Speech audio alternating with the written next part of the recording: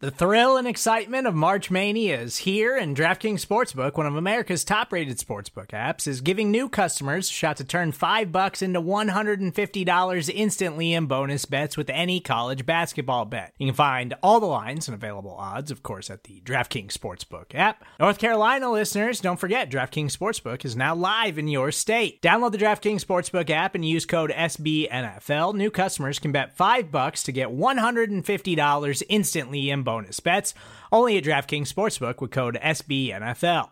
The crown is yours. Gambling problem? Call 1-800-GAMBLER, or in West Virginia, visit www.1800gambler.net. In New York, call 8778-HOPE-NY or text HOPE-NY. In Connecticut, help is available for problem gambling. Call 888-789-7777 or visit ccpg.org.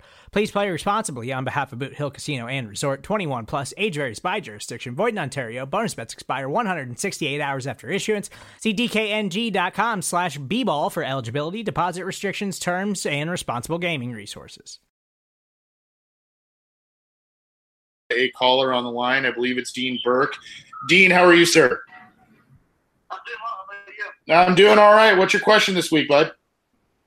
My question is, how bad do the Bengals have to start for Marvin Lewis to lose his job mid-season, or he can get mid-season fired? That's a great question, and I think there's a lot of caveats to it. We're gonna take your question off the air, Dean. Thanks for tuning in live, buddy. All right, so did you get that question? Did you hear it? Yes. Yeah. Okay. I don't know where to start, so I guess John, let's put you on the spot, buddy. So the question was, how bad do the Bengals have to start for Lewis to get fired? Was that the Fired question? fired, hot seat, any of that stuff. Okay, so I'll answer that question with our question. Can you win negative games? Because that's the only way I could see Marvin Lewis getting fired before these next 2 years are up. And I wish I could expand a little bit more, but that's all I got. Negative games. Yeah. One. And Scott, I know. I mean, Scott, trust me, Lewis has come as close as you possibly can.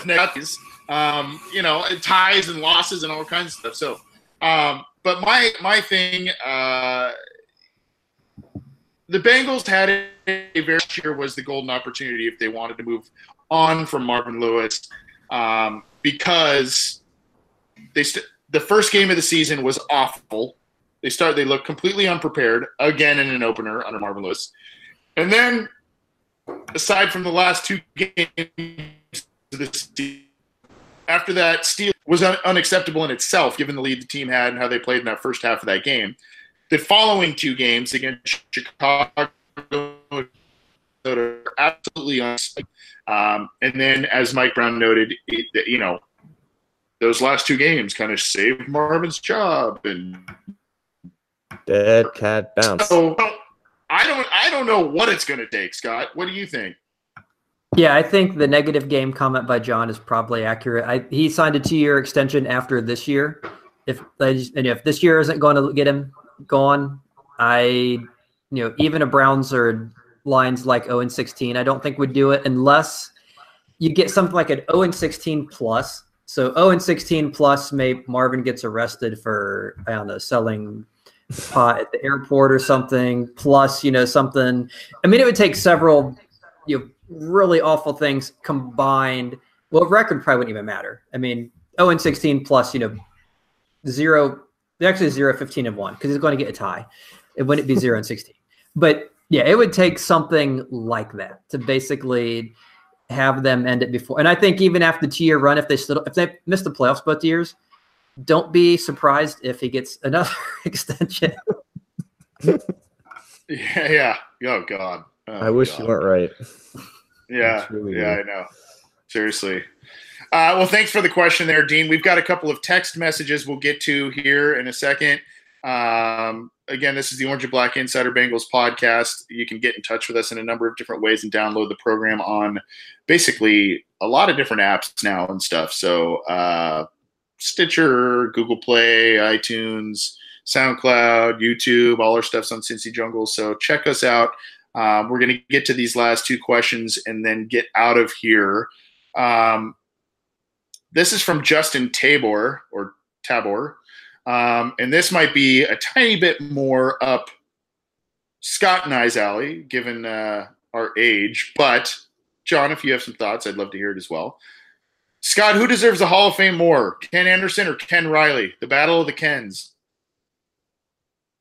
Oh, that is a good question. I mean, I think both of them and Willie Anderson all deserve it. But if I have to pick one of the Kens, I think I don't know how you pick one. I mean, Riley is he's up in like the top 5, I think, in interceptions in NFL history. And back in an era when they weren't throwing a ton. And then you have Anderson, who, led him to a Super Bowl, was one of the first passers to really be a very prolific, kind of like that West Coast style. I know a guy accurate, getting lots of.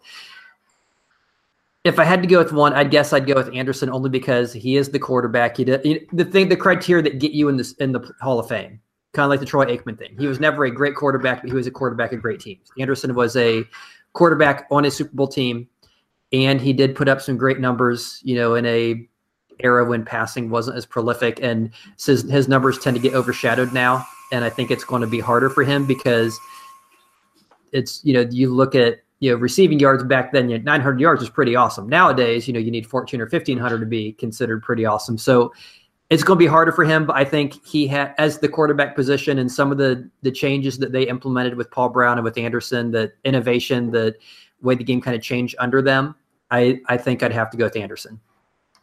Anderson, okay. Justin, also who texted us, is now stating his case in the live YouTube chat. It is Tabor, like labor, he says. He said Ken Riley, and because Ken Riley has 60 interceptions and the 4 guys in front of him all are in the Hall of Fame. Good case to be had there. I do have a take, but John, you were kind of nodding a little bit about some of the things Scott was saying there. Your take between the two Kens. Scott's right. It's tough. Obviously, I wasn't alive to see either of them play. But I will say this. Eli Manning is going to get into the Hall of Fame one day because he won 2 Super Bowl rings. And he's going to get into the Hall of Fame because it's not the Hall of Efficiency. It's the Hall of Fame. And everyone knows Eli Manning's name. And I think that's something that a lot of people don't kind of understand when they talk about the voting process. And that's why, guys like some Steelers, like what's his name, Lynn Swan's in the Hall of Fame, just because he won like 4 Super Bowls. Like, people knew that Steelers team. I don't think a lot of people nowadays know who Ken Riley is, and that's kind of why you just never hear his name up in the senior candidate conversations. But people at least know who Ken Anderson is at this point because he's always in that conversation, and he's always talked about one of those first, like, he like set a precedent in the passing game when teams weren't just passing the ball that well, and he had like a 70% completion percentage back in the 70s, which is just unheard of. So I think based off all those kinds of factors, Anderson's probably the more deserving, even though you could definitely make the argument that Riley's career, when you talk about production and era specific, is considerably more impressive, I guess.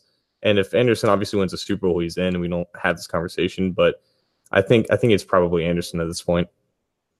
Yeah, and interesting point about Eli Manning. If you look at Eli Manning's record, if you look at him year by year, and you look at the Giants year by year, essentially he's had of his, I think, 14 years in the league, he's had a small handful of great years, and then he's had a lot of blah to subpar years. And it's those Super Bowl runs, those deeper playoff runs, the small handful of times that they've done that.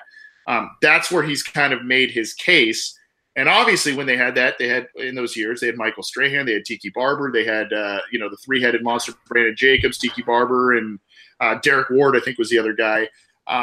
He had a lot of surrounding talent. Now, of course, quarterbacks, when you win the Super Bowl, you have a lot of surrounding talent. That's just a different conversation altogether. But interesting point about Eli Manning there. I'm going to say this. I am going to be fence rider and say I think both are probably have the credentials to be in the Hall of Fame or should be in the Hall of Fame. But my takeaway from this is that this is the reason why the Bengals need their own Hall of Fame or their own Ring of Honor, because these guys are getting overlooked. These guys are getting, even if they're fringe by some voter standards or what have you, or Hall of Very Good, this is the reason why the Bengals need to have some sort of honoring system, official thing. A guy like yourself or myself, I never really saw Ken Riley play either. But if I was to go to a Bengals game and go to Paul Brown Stadium and there's a wing where they talk about Ken Riley, they have his uniform and they're honoring him and all that kind of stuff, I think that'd be a pretty cool thing. And even if he never makes it into Canton, even if Ken Anderson never makes it into Canton, it's just the right thing to do. And at least these guys are being honored in a way that they should be by their team. So that's kind of my main takeaway from this discussion. We're running way long on time. I apologize to you guys. I apologize to the listeners, but we had a lot on tap. Let's get to this final question. It's from Austin Tran. John, if the right tackle continues to struggle for the rest of the season, do you think we could possibly draft an offensive tackle in 2019? Well, I mean, obviously, but I think that's a question more about first round offensive tackle, especially after 2015 and what has happened with Cedric Ogbuehi, Jake Fisher, or might they do something in free agency? But I would think if the right tackle position continues to be a mess, I would think that they would draft someone high. They did it with Andre Smith in 2009, right? Yeah, and those tackles that have come through, they've all been first and second round picks. So, and this team, besides Billy Price, they've always usually stuck to their trends in terms of drafting.